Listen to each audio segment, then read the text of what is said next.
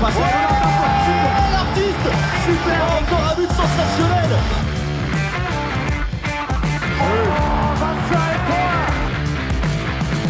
That's a brilliant bit of follow-up play by Mahe. Oh my goodness me, what a shot. Sagosen setter det hen! Han setter den! De i semifinale igjen!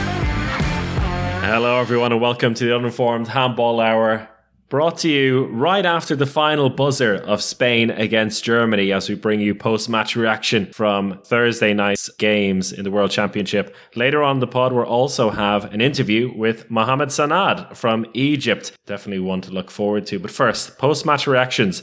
Spain against Germany. Spain coming out on top, 32-28, and practically knocking Germany out of this championship. Thoughts? Well, as we were saying before we started recording there, Chris, we were saying it was just such an odd second half. I mean, Spain looked like they were absolutely cruising in the first half with Corrales in goal, and he just was pulling off save after save. And every single mistake that Germany made, Spain punished them with just their incredible fast break game. And then in the second half, it just seemed to look like that Spain were completely out of ideas and Germany came back into it again. And then Germany absolutely bottled it towards the end. But definitely an entertaining game. It was nice to see Bitter popping up a few times, getting some saves. But the Spanish backcourt, I mean, it's probably one of the slowest backcourts in the whole tournament. But it's probably one of the cleverest backcourts in the whole tournament at the same time with some of the players they have in there. That's probably what made the difference again. They didn't really panic, so to say. And then also with Pérez de Vargas' performance in the second half also, that it was nice to see him also getting a bit back into the limelight, because he seemed to, on club level anyway, drifted back a bit, and it's nice to see him in the limelight once again between the posts. And he did get 18 saves against Tunisia previously, so he's actually been pretty on fire in this tournament. But I think in terms of Germany, they will be looking at this tournament as a missed opportunity, because we haven't seen any exceptional teams so far in this tournament. Every team has had their troubles, except for maybe Denmark, but I feel like they haven't been properly tested yet. And it seems like Gislason has set up a very good German team with what players he had left. So if you add in the likes of Pekler and Winczek to completely sort out that defense, then you add in Vida on the right side, who's been the best right back in the Bundesliga this season. You have a team that could have really competed for gold in this tournament. Coulda, woulda, shoulda, Alex. Look, if Alfred Gislason said they're not going to talk about the players who aren't there, we're not going to talk about the players who aren't there. Every team has had absences. And look, I don't feel sad for the Germans in that case, because their own players decided not to play for them. They chickened out due to their families. Very unpatriotic. If Christian Prokop was still in the job and he had the same team and they got the same results, or even maybe slightly better results, maybe made it to quarterfinal, got knocked out in the quarterfinal, you'd imagine the German media would have just have come down on him anyways. It's probably one good thing about Alfred Gislason taking over this job is we don't have to listen to every Tom, Dick and Harry in German handball media giving out about Christian Prokop over the next few years. Because I think Alfred Gislason, with his CV and everything he brings with it, I think they're just going to give him so much time. And But what about the game itself? I mean, as you said, Brian, Germany were clearly the second best team in the first half. They were overrun by fast breaks, plenty of good saves as well by Corrales. And then at the second half, they switched things around completely. They turned the game completely on its head, looked relatively comfortable. Spain looked lost at sea, and then managed to keep their calm. But where did it all go wrong for Germany? Well, I think the biggest change that allowed Germany back in is that the Spanish goalkeeper stopped making saves for a little while. So for the first half, Corrales made 10 saves. Incredible performance, and kept Spain ahead. Then, start of the second half, Germany got a bit of pace into their attack, especially Kai Hafner was in a lot of good form. And he was breaking through, they were finding Gola on the line, and Corrales was beaten quite a few times, especially by Timo Kastening on the right wing, who really started on fire. And then they brought on Pérez de Vargas, And that's the beauty of having two of the best goalkeepers in the world in one squad. When one goalkeeper is down, you bring on a potentially even better one. And those few saves that De Vargas made at the start kind of threw off Germany. It allowed Spain to regroup and take control. And as you mentioned, their back players really controlled the game from then on. And I think overall, Germany's weakness in defense was shown again. While Gola is incredible in attack, I think he's unmovable. He gets the ball at will. In defense, he still struggles a little bit. And even though Germany can pull out a 7-foot tall blonde central defender like Heyman out of their extended squad, he still isn't the same quality as Pekler or Winczek. And it was just easier for Anterios and Canellas, who are just so experienced, to work them around and make gaps. I mean, we basically saw the same problem with the game in Germany versus Hungary, where the massive problem, the central block had a massive problem with Banhidi. Gola, when he does something right, he looks absolutely world class, but then he can also be a liability 10 seconds later again. That's what it seemed like when I was watching that there. Yeah, I don't want to go off on a rant now about Benson Banhidi, but yeah. Well, why not? I was going to ask about Hungary because in this group now, because of that loss to Hungary a couple of days ago, now the loss to Spain, Germany are practically out of the running now. Not mathematically, I don't think. No, not mathematically, but basically seeing as Spain are playing Uruguay next, it means that Germany are out of the running for the quarterfinals. Hungary top of Group 1 and Spain in second place, 1 point behind them. And 1 point behind Spain is Poland, who are not out of the running just yet. So there is still a battle here for the top 2 places in Group 1. But Hungary, guys, were very impressive against Germany and fairly impressive against Alex's beloved Brazil today. Yeah, well, Benson Banhidi is just unstoppable. It's incredible to see a line player be such a focal point of the attack in the most crunch time as well. And that's what he showed against in that game against Germany, where the last 3 goals that Hungary scored were, well, actually 3 of the last 4 goals. The last goal was, of course, that buzzer beater by Lekai. But the 3 goals before that were 2 goals by Banhidi and a penalty that Banhidi earned. And it's such a high-risk strategy, I think. And you really have to trust that the line player you have is the best in the world when you're within the last couple of minutes and you need a goal, you throw it to a guy in between 3 defenders. That, you know, it's such high risk of turnover, of disaster. But Benson Banhidi, 8 goals out of 8, 4 penalties earned, and an incredible performance against Germany. That game against Germany, there were people saying, well, why didn't you just force the ball out to the Hungarian wingers? As if that's something that the German defense and Alfred Gislason didn't think of. The problem is they just didn't have the physicality to make that happen because, as you said, even with 3 defenders around the line player, Banhidi was still getting the ball. They had 2 big shooters in good form as well, and Dominic Mathé on the right-hand side and Ricard Bodo on the left-hand side, and then tricky Matej Lekoj in the centre. So, yeah, it's all about that diamond in the centre in attack for Hungary, and working really well so far. They've got a big test, though, in a couple of days against Poland, and those 2 countries love each other. Great sporting friendship, Poland and Hungary, going to be put to the test for a spot in the quarterfinal. There's one more thing I wanted to mention about Spain, and to say that I'm actually quite worried about Spain in this tournament. They've performed well, they've gotten their wins, but they're actually playing very differently to how they played in the European Championship that they won. And the primary difference there is that they're not getting the ball to the wingers. And when they are getting the ball to the wingers, those wingers aren't scoring. So their 4 wingers are some of the best in the world. And we saw in the Euros, they absolutely dominated with that. And the goals that their wingers have scored have primarily been fast breaks in this tournament.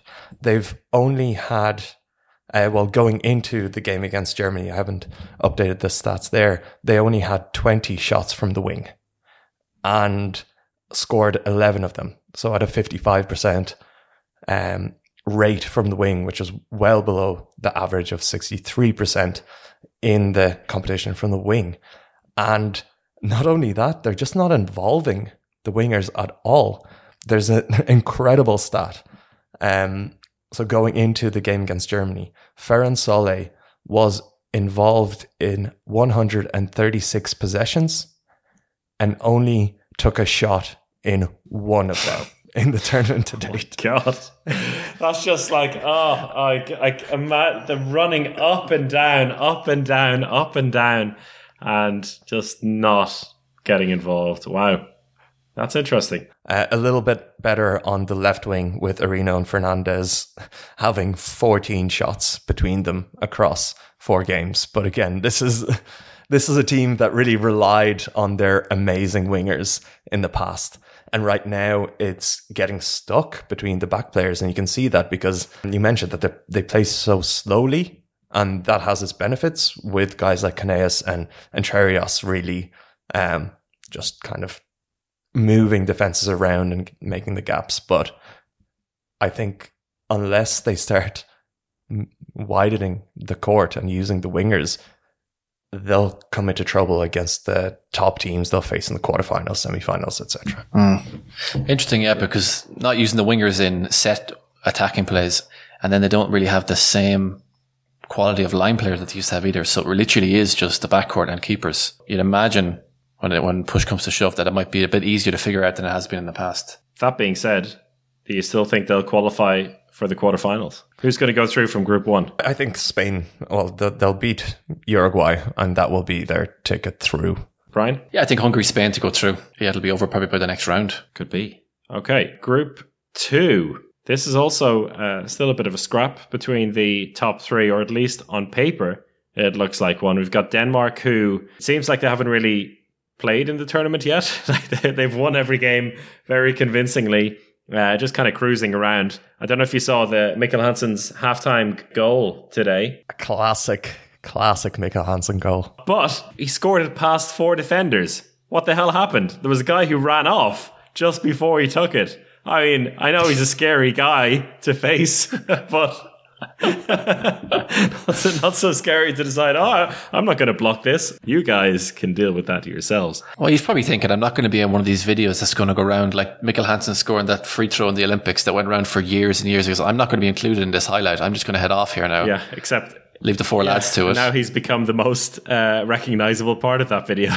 So the ghost literally posterized himself there. But that's probably the most exciting thing we can talk about Denmark at the moment. Matthias Gidsel got himself yet another Player of the Match award. Denmark flying high. It's really hard to say much about them because they haven't really been tested yet. That will maybe change, probably won't change against Japan. Maybe the last game in the group against Croatia will be their first major test.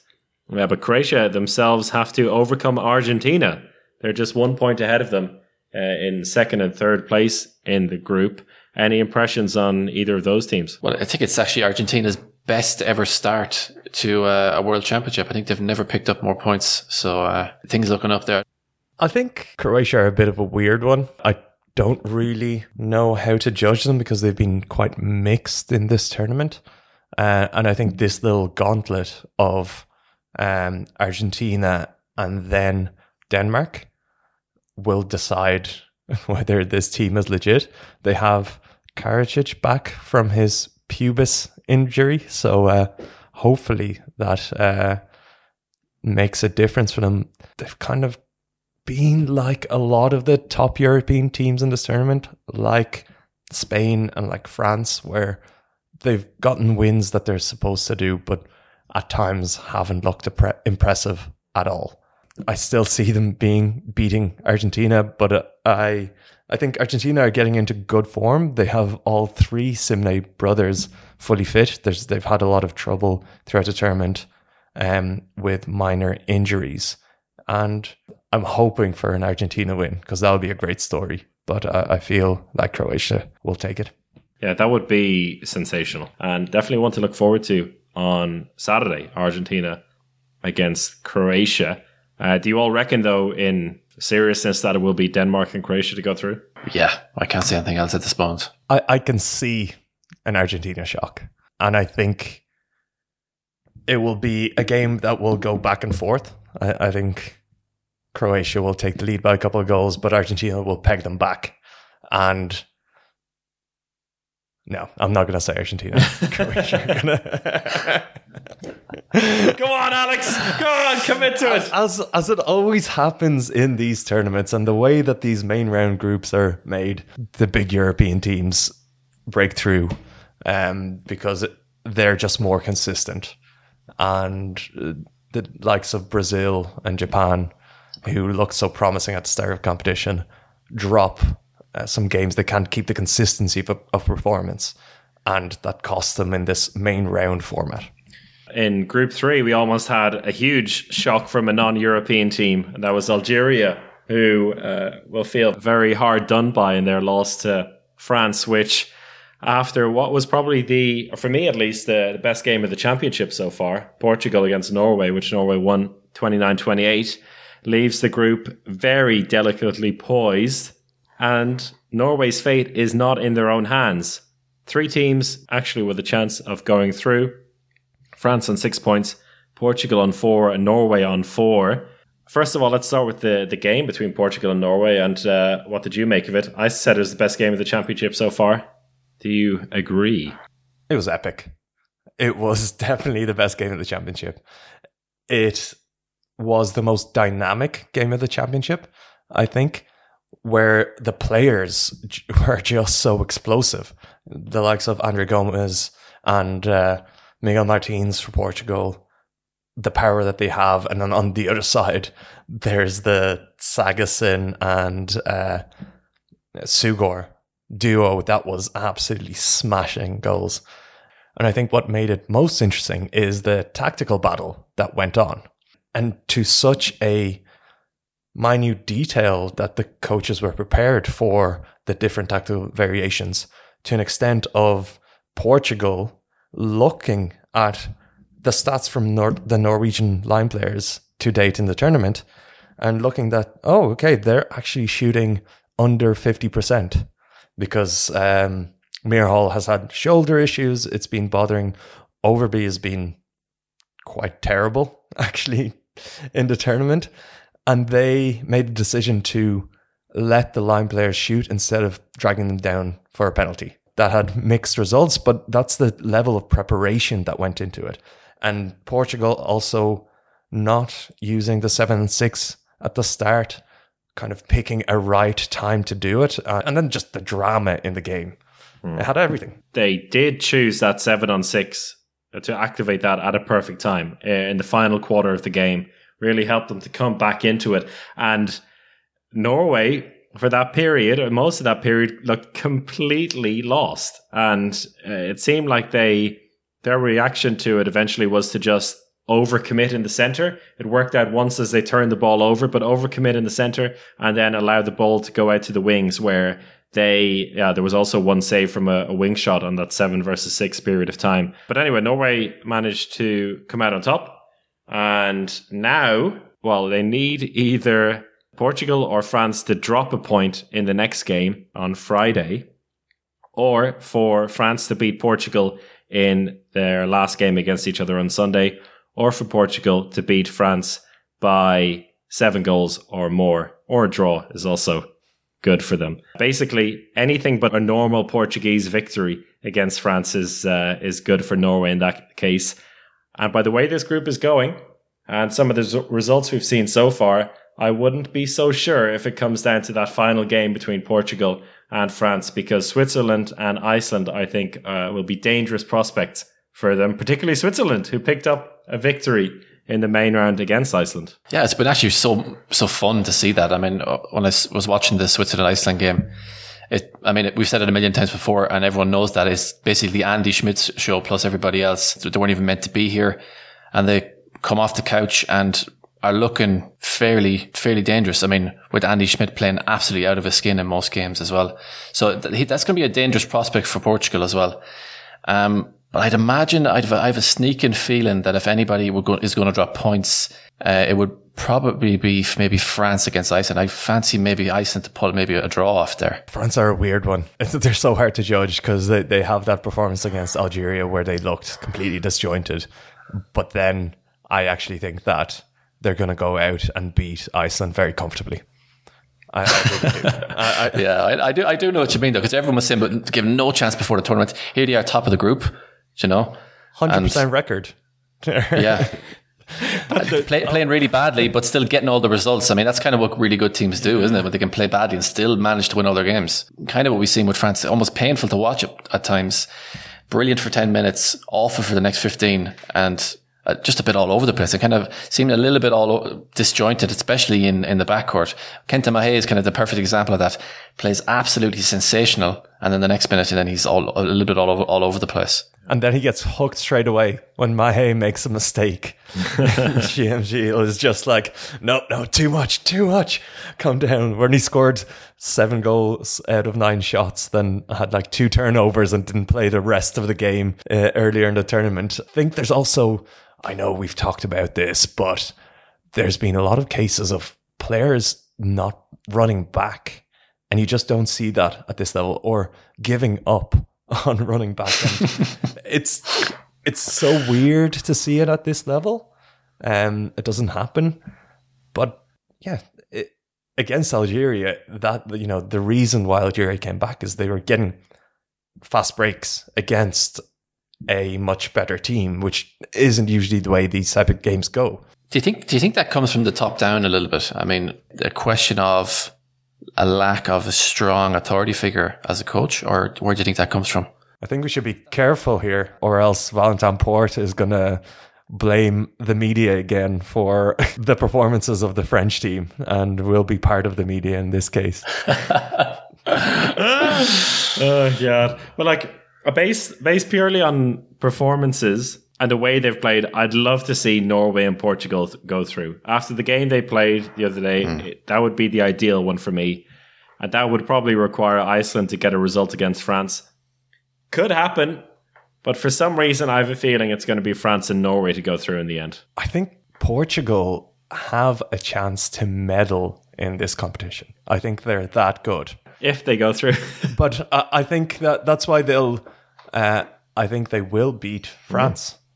I don't see France beating Portugal in this competition, especially because France do not do well against 7-on-6 to such an extent that Nikola Karabatic came out with a petition to stop 7-on-6 play in handball. What is this sorcery? Disguise your motivations a little bit. I mean, leave it for a few weeks after the tournament at least, directly after a game that they're losing, having a really hard time. It wasn't even the Portugal, it was Switzerland. He may as well have said, I don't think Andy Schmidt should be playing handball, not at the major championships. It's fine, he plays in the Bundesliga, but I'm not so sure about letting him into these international competitions. Complain about 7 versus 6 when it's basically 6 versus 1 as well. So in this case then, where it does come down to Portugal, France, and it seems like you both believe that will probably happen. I mean, yes, Iceland could get a result against France. Switzerland could get a result against Portugal. Will there be a case where France and Portugal just kind of have a gentleman's agreement and say, yeah, okay, Portugal, you can win by 2 goals and get through to the quarterfinals? No, I don't think there'd be a gentleman's agreement. I think France are very bitter about Portugal beating them in the last Euros. I would imagine that they are. They won't be coming in as friends into this game. And I actually think it's more likely that Portugal will beat France by 6 goals or 7 goals, that they need, than France beating Portugal. Ooh. So I have Portugal going through this group no matter what, but it just might be at the expense of Norway.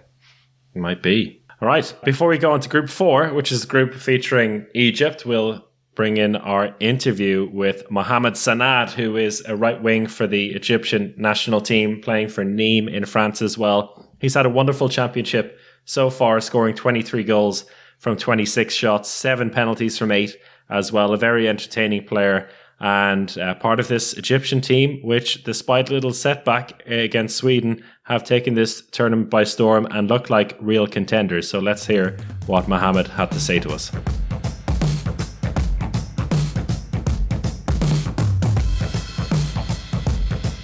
Hello.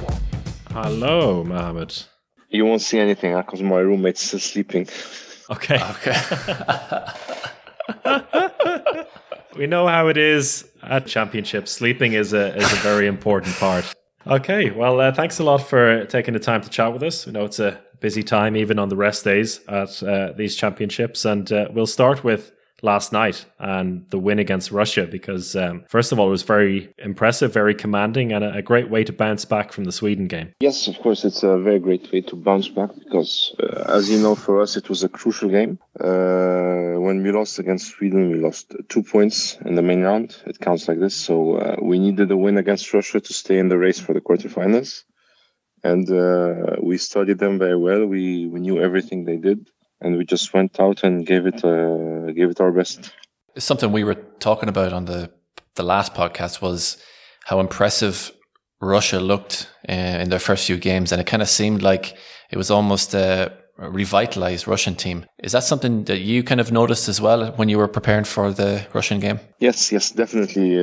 After we saw the first 3 games of Russia, we were like, Russia is a strong team. They're back. They're getting back to their the old times when Russia was one of the top. So we knew it wasn't going to be easy. We knew we had to fight hard. We knew we had to study them really well. And the small details were the things that make the difference. And we just try to stop other strong points. And then that's what helps, I think. Tell us a little bit about the post-Sweden game. So in the build-up to Russia, I know, as you said, 2 big points missing and also losing a game like that, which was so close. And I guess the mental bounce back is super important. Is there anything you did as a team in particular to work on getting mentally strong again? Yes, definitely. Losing the game against Sweden was like very disappointing for us because we felt like we had the games in our hand. We felt that we controlled the game most of the time. We also feel that we deserved the win. We made a few mistakes in the second half, and Sweden were good to take advantage of these mistakes. They took control of the game in the last 10 minutes, and they had a really good game defensively also in the second half.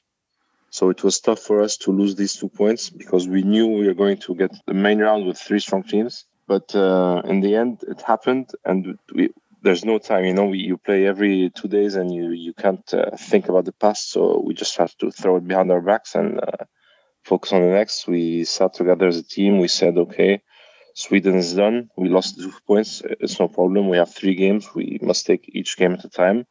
So all our focus was on Russia. We didn't even think about Belarus or Slovenia. And the same happened just 2 minutes after the game against Russia. We spoke. We said, okay, we won. It's over. We can be happy for now, but from tomorrow we need to prepare for Belarus and do the same thing. So we're taking it step by step, and we're going to do our best, and hopefully we can qualify for the quarterfinals. I think for everybody watching at home, it's something we've also talked about before. When we see, I think most handball players now are used to playing in front of no fans for quite some time now, but before the tournament, there were people saying that maybe there will be some fans and then there weren't some fans. What has it been like for you in the run-up and playing in these, not even an empty arena, but a new empty arena? It must be a very kind of bittersweet kind of feeling for you personally. What has it been like? It's not easy, huh? Even from the day we knew that the World Championship would be in Egypt, everyone was like very excited to play at home and to play in front of 30,000, 35,000 people cheering for us. The atmosphere would have been great. But unfortunately, that's not the case now. In the world we live in, there's a pandemic situation. So we can't live those feelings. It's very hard for us. It wasn't easy to accept. It's like... me personally, I think that losing the fans is like having a very important player get injured just before the World Championship. but we need to adapt, find a way to play without them. We need to find a way to find the motivation and the intensity to continue all the matches like this. Even though the first game against Chile, I think it was very obvious that this affected us when we just got into the arena and then it was empty. You lost a little bit of motivation, but then we must adapt. It's the situation we live in right now, and it's not as good as we expected, but that's how it is. So I think we're adapting very well. Every game we're improving our intensity, and we're getting used to it. I think it's very interesting what you say there about trying to find that motivation and intensity, because it feels like the Egyptian team, you live off that on court. It's one of your strongest aspects, is that intensity. Is there anything you've been doing in particular in the warm-ups or off the court to get yourselves into that mind frame without the fans? There's nothing specific that we do, but I think everyone individually is pushing himself mentally. We know that our families, our friends are right behind us. They always send us these motivation messages. We feel like in the country, everyone's supporting us. So you try to use any positive thing you hear about, any positive thing you see, to use this to motivate yourself and then push yourself harder. Despite the lack of fans in the arenas, what has the attention been like for the World Championship inside of Egypt itself? Because I think it's quite hard for us to know on the outside what sort of attention you're getting within Egypt. Could you maybe give us a little bit of insight into that? Actually, I think we've got a lot of attention. As you know, in Egypt, handball is the second biggest sport after football. So normally handball is a big sport here. And we actually feel like everyone is following the tournament, and not even just our games, but people are speaking about other games, all the other group people are speaking about how the organization is going well. Of course, there were some mistakes in the beginning. It's a new system. It's a new way to organize a World Championship with 32 teams during the Corona crisis time and everything. So I think there's a learning curve in it. I personally feel like everyone in Egypt is really following us, especially after we showed that we have a good team and we have a team that can go far. So now people have high hopes in us, and they're trying to push us. Everyone wants to be there for us. So I think around Egypt, people are really following the tournament, and I think it's a good thing for the country. That's nice that you can feel that even without the crowds in the arena itself. And I mean, for you personally, it seems like the championship is going very well. You've got some great stats already, firing in goals like nobody's business. And I want to ask you in particular about your penalty taking, because I think that is one area of the game that really fascinates me, the kind of mental battle. And you're so cool and calm in those situations. I think you've scored 7 out of 8 penalties so far. Some of them have been brilliant. Tell me about your approach to taking these penalties. Do you make your mind up beforehand, or do you take the goalkeepers into consideration? Because I think every penalty taker is very different. I don't actually make my mind up before doing it. I try to see who the goalkeeper is. I try to study him a bit, even for the penalties and for the wings and everything, to know what their style is, how they save.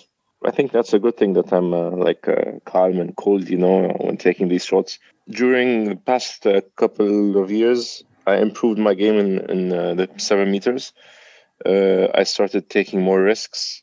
And when I do that, I started to improve many shots. I always try to try new shots, to try to improve some shots, because I think now penalties are even more harder than before to take. Goalkeepers are becoming much, much stronger. So you need to have a variety of shots. You need to always change how you shoot, because also goalkeepers, they study and they watch videos and everything. So you need to try to be different as much as possible and be calm, take risks.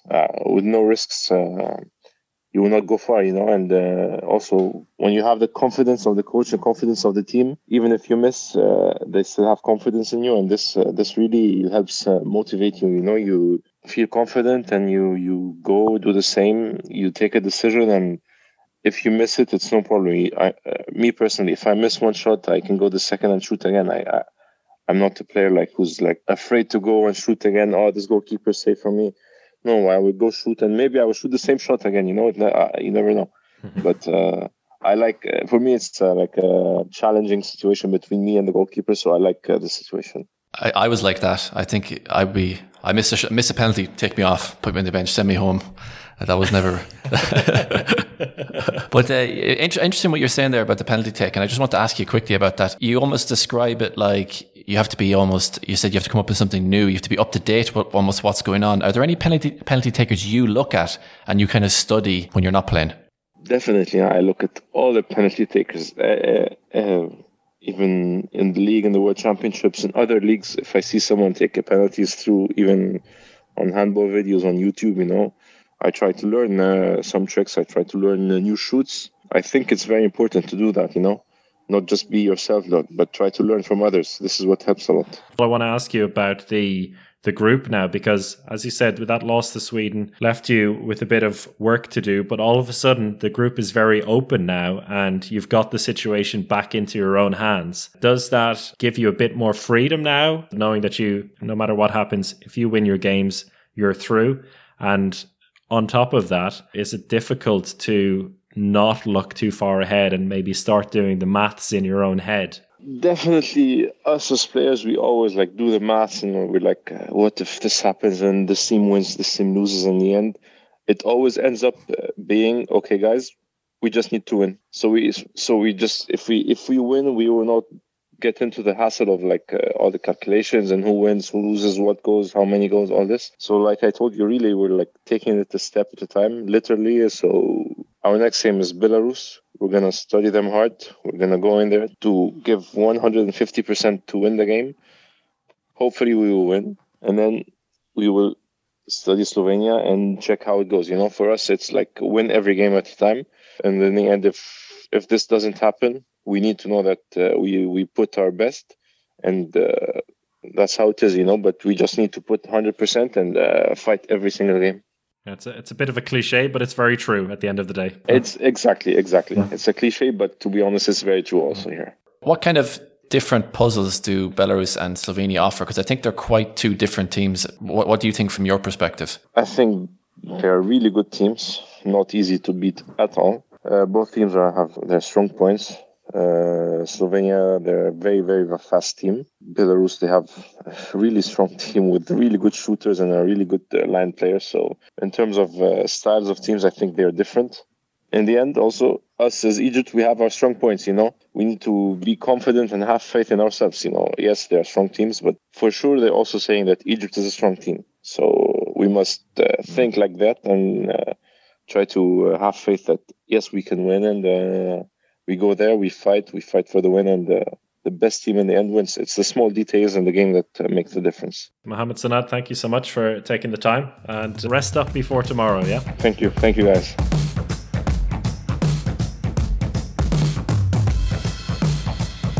Thank you to Mohamed Sanad for that insight. Also, thank you to his roommate who hopefully we didn't disturb from his sleep too much.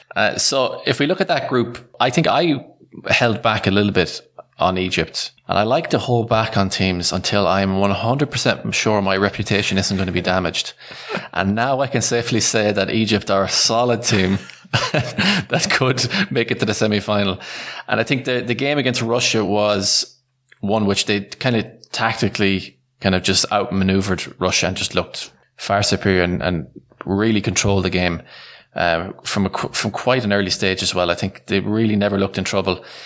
And really entertaining to watch also. I think their backcourt is so dynamic. It's a very nice handball also to watch. But they have a really difficult task coming up against Belarus and Slovenia. And as I touched on, and as Mohamed also said in the interview, two very, very different challenges also. And the Belarus side have so much youth and talent and great backcourt shooters.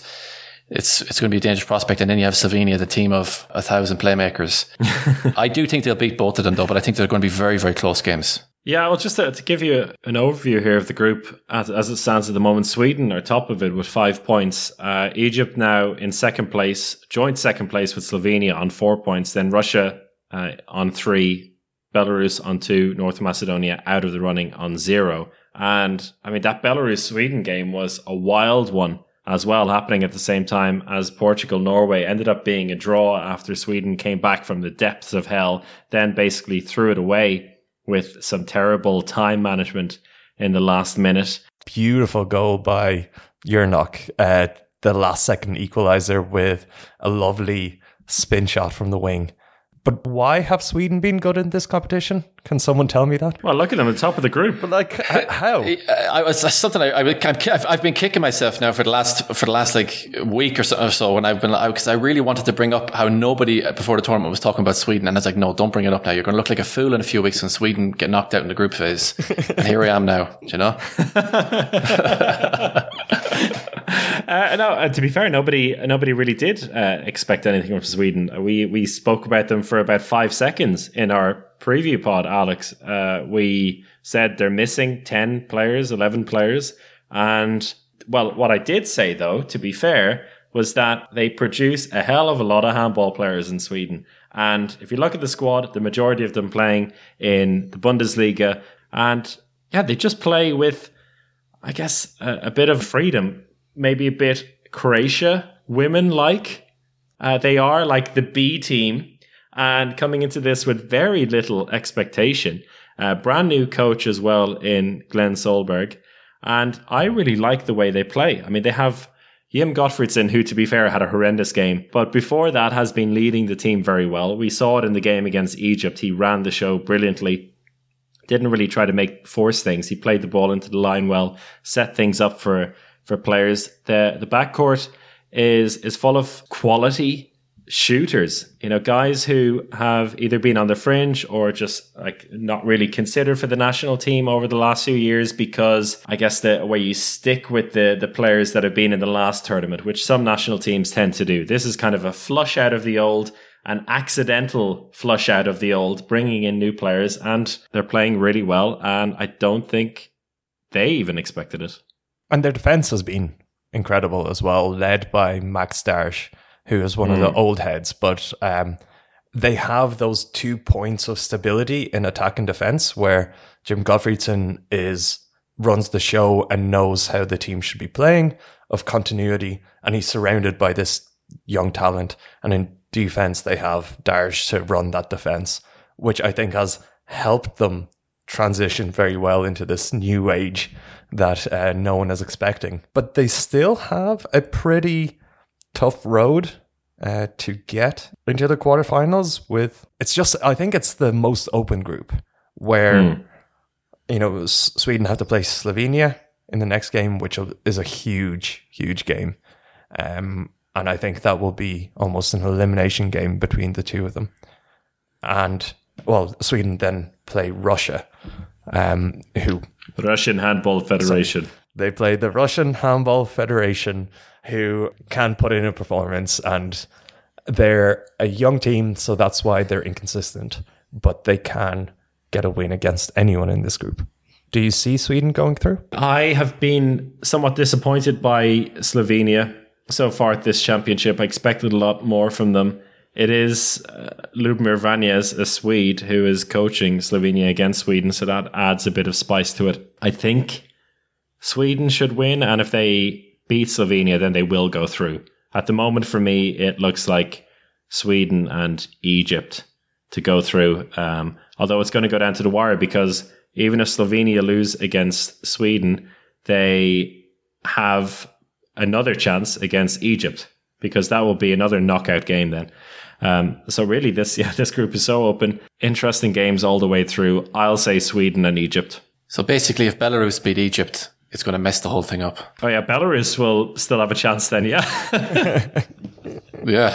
Oh God, yeah. And you wouldn't put it past them based on how they played against Sweden. Yeah. I also have Egypt going through, and primarily because I was very impressed with how they adjusted after the Sweden game, because they didn't really look that great against Sweden. Again, they were still very good defensively. They're a very big team that was consistent, but their attack was, as I think Rasmus Boysen said, looks like PSG's attack, where they are just very static and trying to go one-on-one all the time. And the thing is, they changed that in the game against Russia. And they basically changed the amount of time they spend in contact against Sweden. And Omar Yahia was big reason why that kept happening, even though he had a very good game. But he loves going into contact and getting a shot around and trying to break through. Against Russia, he was taking shots from 9 meters. Ahmed Al-Ahmar was taking shots from 9 meters. He went 5 from 6. They basically made a very small change of shooting a step before they did against Sweden, and it made all the difference. If they can continue that and continue to evolve as a team, you know, again, I've been high on Egypt and I'll continue to be high.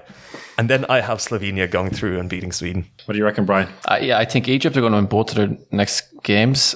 And then after that, it's tricky to say. I think Sweden will do a job over Slovenia. Yeah, I'll say it's actually going to stay as it is now, Sweden and Egypt. You know, Alex, even if Slovenia do beat Sweden, if Egypt then beat Slovenia and Sweden beat the Russian Handball Federation, it's Egypt and Sweden. So you're basically saying that Slovenia are going to get a result against both Sweden and Egypt. Yeah, because Slovenia will get 6 points, then Sweden still have an opportunity to get 7 points. So I think Slovenia will beat Sweden, but potentially Sweden might get through. Okay, you got me on that one. Before we go, a quick look at the President's Cup and everyone's favourite handball player, Gauthier Mvumbi. DR Congo, got themselves their first win of the World Championship, beating everyone's former favourite African team, Angola. Could have been the game of the tournament, right? I mean, well, I only noticed it with 10 minutes to go, but thank goodness I did, because we got some very nice viral videos out of it, that's for sure.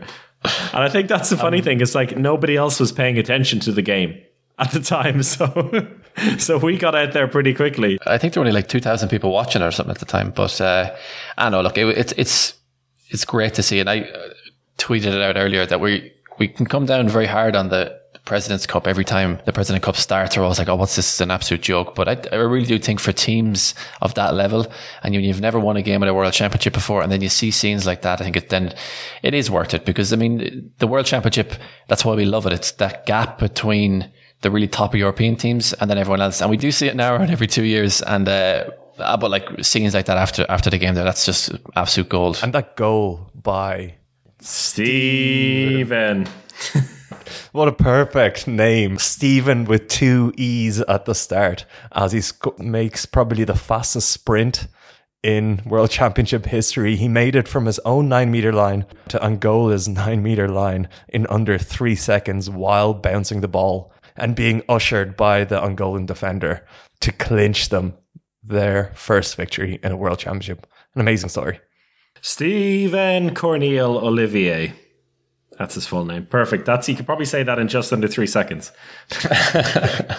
Beautiful. And Rodrigo Salinas, who was the king of the President's Cup after scoring 12 goals in the opening game, almost getting to his record of 18 goals, which he did against Iran in 2015. So there's definitely going to be some fun performances coming through the President's Cup as well. We'll be back with a quarterfinal preview on Tuesday. Lots of big games coming up over the next couple of days. We're all excited. I hope you are too. From all of us here at the Handball Hour, speak to you very soon.